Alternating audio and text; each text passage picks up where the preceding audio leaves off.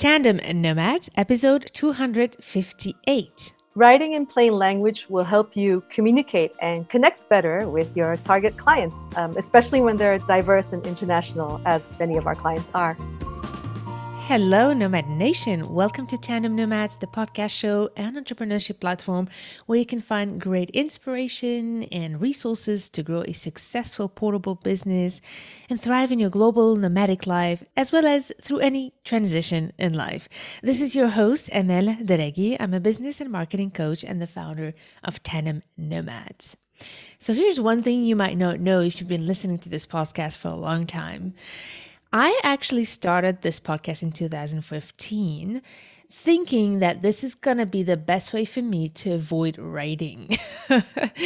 I really thought that starting a podcast will make me skip that big hurdle and belief that I had about writing, because we'll talk about the audiences that you want to help through your writing and through your content. And for me, that was a big hurdle to write. And I realized down the road that there's no way to avoid writing, but there's another belief and myth that has changed over time is that writing can be simple. It doesn't have to be complicated. You can keep it simple so that you can be effective with your communication, but also inclusive with your communication to make sure that everybody really feels like what you're offering is accessible to them. So I'm really excited to talk about this with somebody who's very passionate about simple writing and effectiveness in your writing as well as inclusion. So I'm really excited to welcome here Emma Naito. Emma, are you ready for this ride? Yes, definitely. I'm so happy to have you here, Emma. And am I pronouncing your last name properly? Naito? Yes, perfectly. Wonderful. Beautiful. Perfect. Wonderful. So Nomad Nation, few words about Emma. Emma is the founder of the Clarity Editor. She's a bilingual scholar editor who loves clear, plain English. She edits for social science, academics, and international development organizations. And she grew up between Tokyo and the United States East Coast, and now she's based in Bangkok. In her past career, Emma was a project manager for organizations like UNICEF and the International Labour Organization.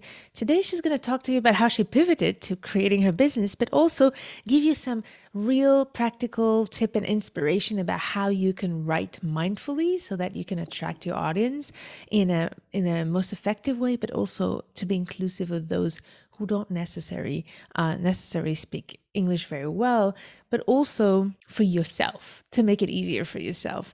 Before I go any further, Emma, to ask you that question, there's one thing I want to highlight here while we talk about this is how most of the people who listen to Tandem Nomads have a very global audience. And that's why I really wanted to have Emma here in Nomad Nation, because I know that a lot of you are having portable businesses with a very diverse audience. And I do think that it's super important to remember that, although maybe most people in the world speak English, I know those of you who are listening here, I want to thank you, first of all, if English is not your native language and you are taking the time to listen to this. And I realize sometimes even when I speak, maybe I am speaking too fast or things like that, when English is not even my native language. So I want to acknowledge that before we go into that topic. And hopefully this will help you all who are listening to think about that aspect. How can you make sure to be mindful of your diverse audience? So Emma, before we go into this fascinating topic, I want to know a little more about you. Can you tell us a little bit about your journey in a few words, your global journey, as well as what made you go from working from these big organizations to suddenly focus on editing and create your business around helping organizations edit their content better? Yeah. So again, thanks for having me. I'm so excited. I've been listening to your podcast for a couple of years now. So it's really exciting to be here. My pleasure. So like Amel, you already said, but I have a Japanese passport, but I grew up half in Japan, half in the US. And so I was kind of going back and forth, learned English as a child. So I don't even go with now, I can't say like I'm a native speaker because I don't even know what that means, because I wasn't born into English, but it's obviously my dominant professional language and I sound very American. So anyway, I was working for some UN organizations and doing project management because, of course, when you speak more than one language, people are like, oh, you should work for the UN. So I thought, okay, why not? But then I was on some contracts. And just as my contract was ending, I had, well, my third child. And I thought, well, maybe I should do the stay-at-home mom, focus on this also for visa issues as well, because I am still living in Thailand, but I can't just live here and work normally because of my visa restrictions. So I was a stay-at-home mom, but I got a little bored. So I decided to volunteer for a support group for expat parents. And they issued a monthly magazine in English about parenting. So I volunteered to join the editing team, and I was like, oh, I really enjoy this. And I thought I was actually quite good at it. So I thought, well, why don't I try to do this as something and get paid for it?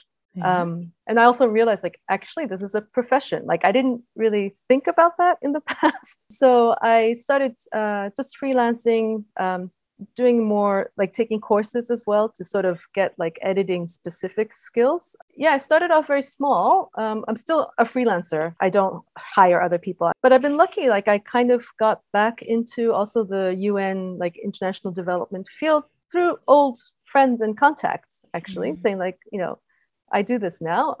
And yes, it's been really nice to kind of be back in the field that I was trained for, like international development, but using these new skills, newly rediscovered, let's say, skills, and just going at it from a different angle has been really, it's been really like fun, actually. Yeah, what an exciting journey. I'm so happy for you. This is really, really amazing. Before we go into this, it seems very simple and plain, actually, but maybe it's worth taking a second to explain, what does an editor do? That's actually a very good point. Yeah. All right. And even with editing, there's very different people do different things. But what I am doing is that I take what people have, like, for example, whether an academic or somebody in the organization has written something, and I go through it and just kind of try to make sure that the message, like, first of all, if I understand what they're trying to say. And of course, a lot of the people I work with, English is their, second, third, fourth, whatever, fifth language. So they have very different levels of comfort with English. And so my job is just kind of to make sure that it makes sense, that I understand what they're saying, and try to help them so that, yes, of course, there's grammar involved and whatnot, but it's more about kind of organizing it, cutting down the words that don't add any clarity to things, so that it's all hopefully streamlined and something that other people can read and also understand. Yeah. So is there different levels? I have the feeling, tell me if I'm right, but I've been looking through your great blog, and I feel like there's different levels in editing. There is the spelling, obviously, the basic spelling check, but then there's the understanding of what's being said, and then maybe more the design, like the visual aspect. Right. Yeah, there really is. And some of the things I don't do, I mean, it starts from like very much developmental, helping people organize the chunks of information that they want, to the intermediate level is kind of what I do, working with like the paragraphs and the sentences level. And then there's also kind of like a little bit of like the cosmetic bit, where, because every organization usually has like a style. We want things spelled with the UK way, and we want the headings to look like this and things like this. So that's kind of like making things cosmetically look the way the organization wants. And then again, I don't do this too much, but there's also proofreading, which is like when you have a PDF file and somebody goes through, just make sure that there's no remaining typos or something funny that shouldn't be there. So yeah, there are a lot of different levels. Yeah. So let's try to simplify that, actually. First of all, I would like to know, based on what you see, and you're part of our community of global nomads and global entrepreneurs who do blogging and create a lot of content, and amazing content, and very helpful content for their audience. But what is the one big mistake you see people do? I really think, and this goes for people whose English is their first, like, that's their language, and also people who have learned it as as they grew up, is that I think people they feel like, I have to sound sophisticated, I have to sound professional, and end up using words that really, actually, you don't need to. Like, I feel like you can just relax, like, especially for the writing that most of us do, which is, like websites. We want to talk about our product, our services, answer questions. Maybe you have to give instructions if you have a product of some sort. It's like, relax, it's okay. Like, just write as almost conversationally, like pretend you're talking to a friend or a colleague or somebody, and you're explaining something to them. Like, that's the level you can write at. Like, you don't have to write instead of like I have to sound formal and use these big words that actually don't help with the understanding. Like, readers don't really like, huh? Yeah. Yeah. So you talk a lot about plain language or clear English. So can you tell us more about that? Because basically you're advocating for people to to write in plain language. And actually some of your tips might be helpful even for those of you listening who don't have content in English, like who in Spanish or any other language that your audience is focused on. I'm guessing, right, that whatever you're talking about is something not just about English, but you do tell me if I'm wrong, by the way. Would you agree with that? It's absolutely, because Yeah. interestingly, like some of the colleagues I've been talking with, like editors and Mm-hmm. translators, say like we want to use plain language because first it helps with the translation even, and it exists in different languages. So plain language is actually a movement. So it's like a lot of practitioners, organizations even, who say like we want to promote writing that it's clear so that somebody reading it, your audience, can find the information they need, understand it the first time they read it, and use that information. I mean, to be clear, I'm talking about like informational writing, like not like novels and creative writing and poetry. Like that's different. I have no advice to give about that. That's not my realm. Yeah. But plain language is really about getting information across so that your target audience, it's audience centered. So it really tries to match your audience's needs, which I know like you talk a lot about, like doing your marketing research and you meet your clients, what they need. And it's exactly the same thing. It's the same idea. Like you are meeting your audience, your readers, your clients where they are. And so, yes, the principles can be carried over different languages. The mechanics of it might change, of course, because, our languages have our quirks. Even within English, somebody speaking an Indian English to an Indian audience might approach it slightly differently than, say, an American English speaker with an American audience. But I think the principles are the same. Yeah. The point is to get it across clearly. Keep it simple and almost colloquial. Would you say that? Yes, but not like, because you don't want to use slang and like you don't want it to be. So, for example, like instead of saying like we will initiate our contact or initiate our project, like when you're talking to someone, like what's another word you would use for initiate that you would use in conversation? Start. I ask you. Yeah, exactly. Like we'll start talking about this, or we'll start the project now, or we'll start the recording now. So just to use the words, it doesn't mean you have to talk like baby talk. You can still use grown-up words, but if you have a choice, use the simpler, more conversational word. But I mean, it gets complicated too if your audience is from different, like they speak different languages. So yeah, it's not like a rule that you can follow always. It's kind of more like a guideline you have to keep in mind. Yeah, it's hard to, in the format of a podcast, to go into like practical. I love to go into practical advice. This is going to be a bit more tricky, but we'll try. However, before I go there and try, I want to know, why is it important for you? Because it, like you said, it's a movement. I did not even know that there was a movement about plain language, and there's a conference out there, a worldwide conference about plain language. Because why do you think it's important? This movement is important. Yeah. So it really has to do with, I mean, going back to like inclusion and access, it really has to do about people's rights.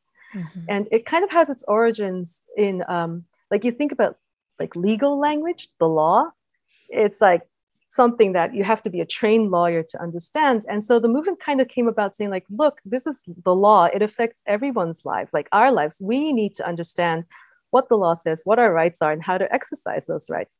And to do that, you have to write in a language that anybody can understand. So that's really like where it comes from. And so it's all about the language gives the power back to the people, I think, is the idea. And that's why it's important. I think it resonates with me too, because when you write like very difficult language, you're kind of hiding your information. You're holding it, like small people who can understand it are holding on to that information. And the idea is that if you make it so that people in general can understand it, it gives them the power. And it's also like when you think about healthcare, like, I mean, all this COVID pandemic stuff, like if you don't understand what the advice is because it's too technical, or what good is that, right? I mean, you want everybody to be able to understand what the risks are, what they need to do, how to protect themselves, what to do, like things like this. So it's really about giving people the power to act on, to use that information, to Mm. understand it and use it. So I think Just to that's, yeah, democratize the access to the information in a way. yeah, yeah. Yeah. I think that's, What you're saying resonates with me a lot as I work with a lot of coaches. And one of the things that I notice as a coach, even with myself when I started as a marketer, I have all this lingo in marketing that I love and that for me is very effective because in few words you can talk about high concepts in a way. But then as a coach, we tend to want people to understand the theory behind what we're trying. So we would use very conceptual wording and all of that. And I always say to my clients, don't talk as a coach. You need to speak the language of your audience. Like instead of talking of limiting beliefs, you would talk about the actual emotion, like am I good enough, for example. So I think yeah, this here plays in the same way. I have the feeling like really, if I would summarize a little bit what I hear from you, is it's important to be in the head of your audience and realize that they don't know what you know, and the yeah. best way to do is to almost like write like you were talking to a child in a way, so Yeah, that they can understand. that's really fascinating to hear that, how that you see it in your coaching like Hmm. practice and whatnot. I think you're right. The social psychologists have some name for this where you assume everybody knows what you know. I forget what it's called, Yeah. but it's true. Like, it's like another thing is like, don't use the technical words, and it makes sense if you're talking with colleagues in your same profession. Then yes, of course, use those technical words because they at least should understand the same thing by using those words, and you don't have to like explain every time. Mm. So it's by the audience, right? But if you're talking to like just regular people, your clients or your clients clients, they won't understand those. And I think what you did, you give a great example because you talk specifics. Like you Mm. don't talk about kind of concepts, but you give them specifics to paint that picture, right? To communicate. So yeah, I think that's Yeah. really interesting to hear from your end. So I'm interested actually about, I know those of you who are listening to Anime Nomad, some of you have English as your native language. And then those of you, no, actually, let's even forget about English as the native language. Some of you who are listening are either communicating in your native language, be it English or something else, to your audience, or you are like me who have no native language. So you just don't have a mother tongue. You're completely, or you actually are targeting an audience in a different language than your native language. And so these are the three categories that I know are listening to the podcast. So is there any one tip that you could offer according to which situation you are in? Because I think that the process of writing is different, whether we're native language or just like me, who was so lost about how to write because I just didn't have any, or when I actually don't even write in the language of my audience. Anything that you can share here? I think that's I mean, that gets to the heart of the matter, right? And I Yeah. honestly don't have an answer for this, but just to say that, so when they're talking about English, for example, there is kind of this international English.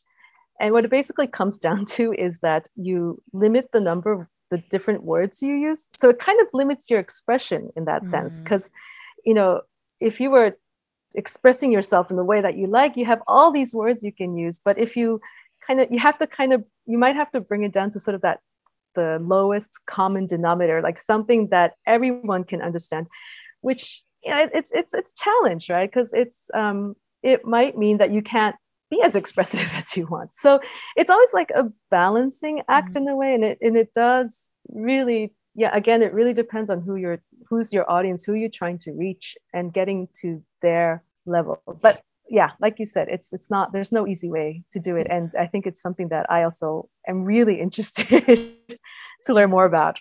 Yeah. Yeah, it's for me what has helped me, and I would love to see if there's any other practical tips like these with writing, because I was not comfortable writing in any language, by the way, because my whole childhood I've been bounced from a school system to another and discovered late that I had dyslexia. And so these were all challenges that made me really feel uncomfortable with writing and even reading.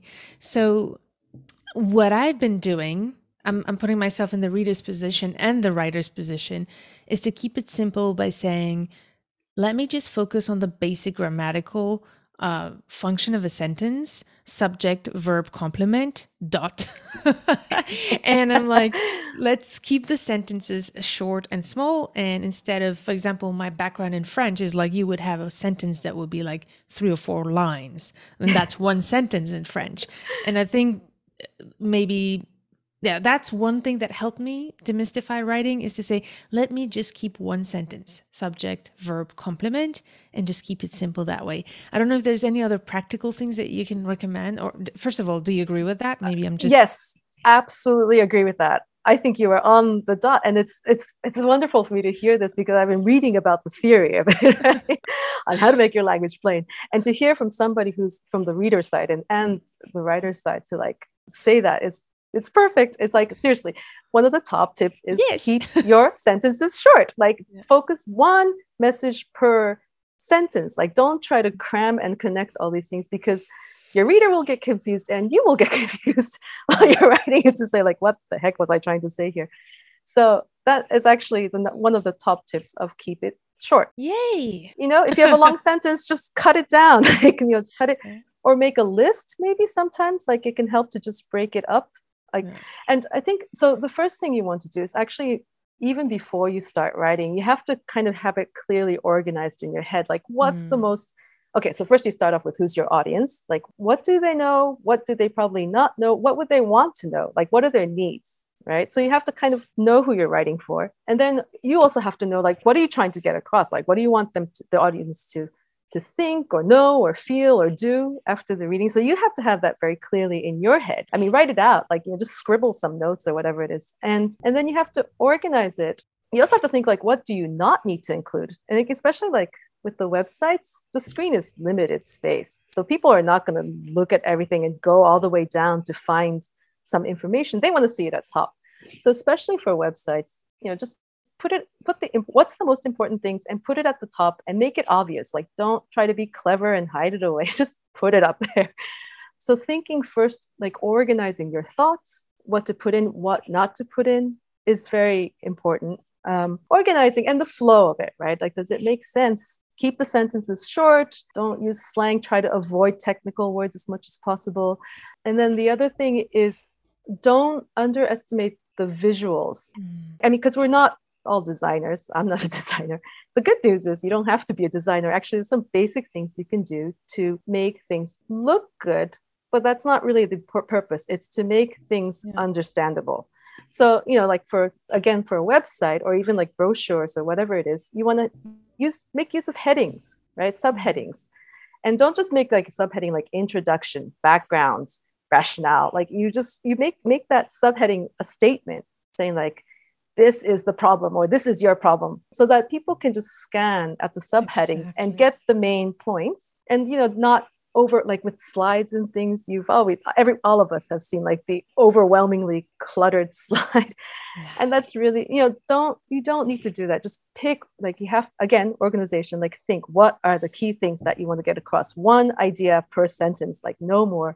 And the subheading, for example, also matters with what we commonly think of as accessibility. So people with various kinds of impairments, like if you think of somebody who has visual impairments and they're using a screen reader, if you have your web page with proper tags like heading 1, heading 2, heading 3, they would actually be able to pick out the key points, but it lets them navigate more easily on your page as well. So that it makes sense for anybody because things are organized and the important things sort of pop out, but it also helps with accessibility.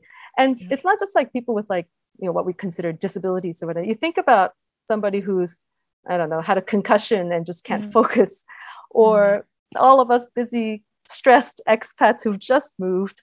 And we really just want that piece of information, like an answer to our question, like quickly. Like we don't have time or the patience or the attention or the emotional space to scroll like a lot of pages. We just want boom, boom, boom, find it. So it's really, I say it's visual organization, but it's not because it's visual that it's important. It's actually the organization part, like organize your content. Oh my God, this is so good. Yeah, that will help everybody. In fact, it'll help you too, like when you're writing, to organize your thoughts and be like, what actually is the most important thing I want to get across? And I just put in one more word saying that, you know, a lot of us are doing social media. And I think that's great. I think that's actually a great training because, especially with Twitter, you're forced to write like the core message. And I think it's great practice. And I think that actually we should carry that over to our somewhat longer pieces of writing as well, because it's the same thing. Like, what's the main thing I want to get across? I love it. All right, Nomad Nation, I hope that you listen to this carefully, and I would suggest that you go back a little bit and listen to this again and actually write down what are the things I'm doing, what are the things I can simplify. And you've just shared so many great tips here. You actually made me think of, I've read some great blogs in your article, and I would love to share them on the show notes of this episode. I think you'll send us some of those as well. Nomad Nation, if you want more, like, especially for example, when you talked about design and how to actually edit in terms of visually, that's something very important for me because I struggle with that as well. And when I read, if there's too many paragraphs and texts coming together, it's not just about the wording, it's also how visually it's presented. I just can't read it. My brain cannot process that. Yeah. And I think this is really important to think of inclusion as well when we write. Just a side note here, Emma, and also those of you who are listening, I had a fascinating conversation with somebody who works at Amazon, and I'm going to try to get him on the show, who actually works in inclusion for websites. And making sure that, and I learned something with him. He said, not only when you actually write in simple, plain language, like you mentioned, but also think of inclusion, you're actually increasing your SEO, because SEO, search engine optimization tools, are also simple. They can't function with complex. So not only when you work on inclusion, being inclusive with your copywriting, you're actually also increasing your chances to be ranked properly on Google. So you get hit two birds with one stone. I hate this expression. So we have to find another one. Why would you want to hit birds? But you see what I mean. So I think I will really try hard to get this person share with us what Amazon is doing in terms of inclusion for that. Yeah, but I love what you're sharing. fascinating. And you have an article where you give an example of visually how that looks like when you write in an inclusive manner in terms of visual aspect as well, versus when you don't. So I'm going to share that as well. That would be great. Yeah, I will send a list. I probably have too many, but I would be really curious to know like which ones you found most useful. Yeah. Yeah, but it's really like I really love to. I mean, I'm also learning as I'm going. Like I talk about this a lot because I think about it a lot, but I'm by no means the most expert person out there. And it just fascinates me how I believe in plain language, but how that affects inclusion is also super fascinating to me. Like whether it's about disabilities, language ability, like whatever it is, and SEO, like what's there to lose? This is amazing, right? Yeah, because I mean, there's a famous study done about, and also another benefit is that people who are reading you will think you're smarter when you write in plain language, because there was a study done where this was about health information. There were two groups of people. One group read some document about some health information. The other one read the same content, but written in plain language. And the readers who read the plain language version rated the author, whom they've never met, but they said, oh, we think the author is intelligent. So they thought the author was smarter, and they also believed the content more. So it helps. So if you can write in a clearer way, it means that the audience will think you're smarter, and they're more likely to believe what you say. So it's like, it's all wins. There's no reason not to do it. And it's so funny. You read my mind, because that was exactly my next question that I wanted to share with you and ask you about sounding smart. Because I know that sometimes, and I'm guilty of that, I want to sound fancy and smart in what I'm writing, but I have all these. My husband keeps making fun of me because he's the only person sometimes I get to use those. You know, when you speak French, there are normal, casual, everyday words in French, but in English, they're very sophisticated and it makes you sound really smart. So there's this feeling like, oh, if I write that way, I will sound smarter and more intelligent and more sophisticated. And it's interesting to hear from you that it's actually the opposite. Yeah. It's funny, like how, because we all, and there's other studies done that was similar to this, but like we all think that people want us will see us as more intelligent and as more, whatever, by writing this way. But like in practice, you think about yourself. It's like, actually, no, I would prefer to read something I understand, and not be made to feel stupid. Because the other thing is, if you read something that sounds very sophisticated, and I'm not accusing you of doing this at all. I'm just thinking, I'm thinking of like Don't insurance worry. policies and whatnot. But like, and you think like, oh, this sounds really like smart. It uses big words. I don't understand it. I must be stupid. And I feel like I do this too. And I'm just like, it's like, no, we as readers, we shouldn't be made to feel stupid because we don't understand. So yeah, by wanting to sound smart, we're actually putting down our audience. We might be. Yeah. Yeah. I love that perspective. Yeah. I want to give one more objection and see how you answer to that one, because this is the one thing that I had to deal with sometimes. And I think it's because of the French background, maybe, where the French writing is very attached to the academy. You have this French letters academy, and you have every year, who's the person who have this award every year. So it's really important in French to save the roots of this language somehow. And I've heard many times this comment, and I've said it as well, that the more simple we get, the more we kind of lose the charm of the language, and it becomes more and more almost slangy. For example, when I listen to people from Africa speaking French, it's so beautiful, it's so eloquent, and the language has evolved in France, and it's more simple actually. So how would you answer to those who are saying it's such a shame to speak plain language when the language sophistication can actually be beautiful and poetic? Yeah. No, I totally get that. And I think it's easier when you're in a language that, you have in English too, people who are like, oh, we're dumbing things down. But it's a lot easier when you're in a language or a culture who's more about like simplifying, directness. I think Sweden has a very strong plain language movement because their culture is very much towards streamlining of it. So no, I don't have an answer to that. But I also think that, again, it depends on your audience, right? So if you are writing business materials and you want to sound a little bit charming, then of course, you might want to use knowingly, like be conscious of what you're doing, of course, but use it. If you're writing for a very broad French speaking audience of different literacy levels, maybe you have to kind of forego that. But I think there's sort of the places and the, what do you call it? The right time and place. Yeah, exactly. To switch your language. And I think it's just important to be conscious of what you're doing.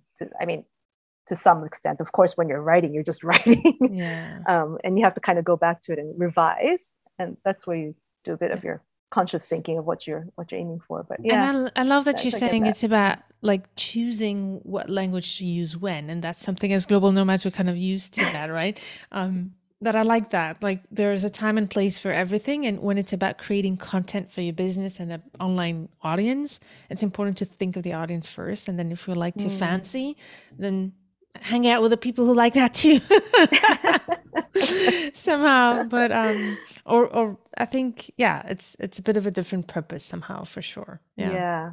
But I mean, there's no clear answer. It's always going to be sort of a balancing act of what you kind of want to do, and what the occasion calls for.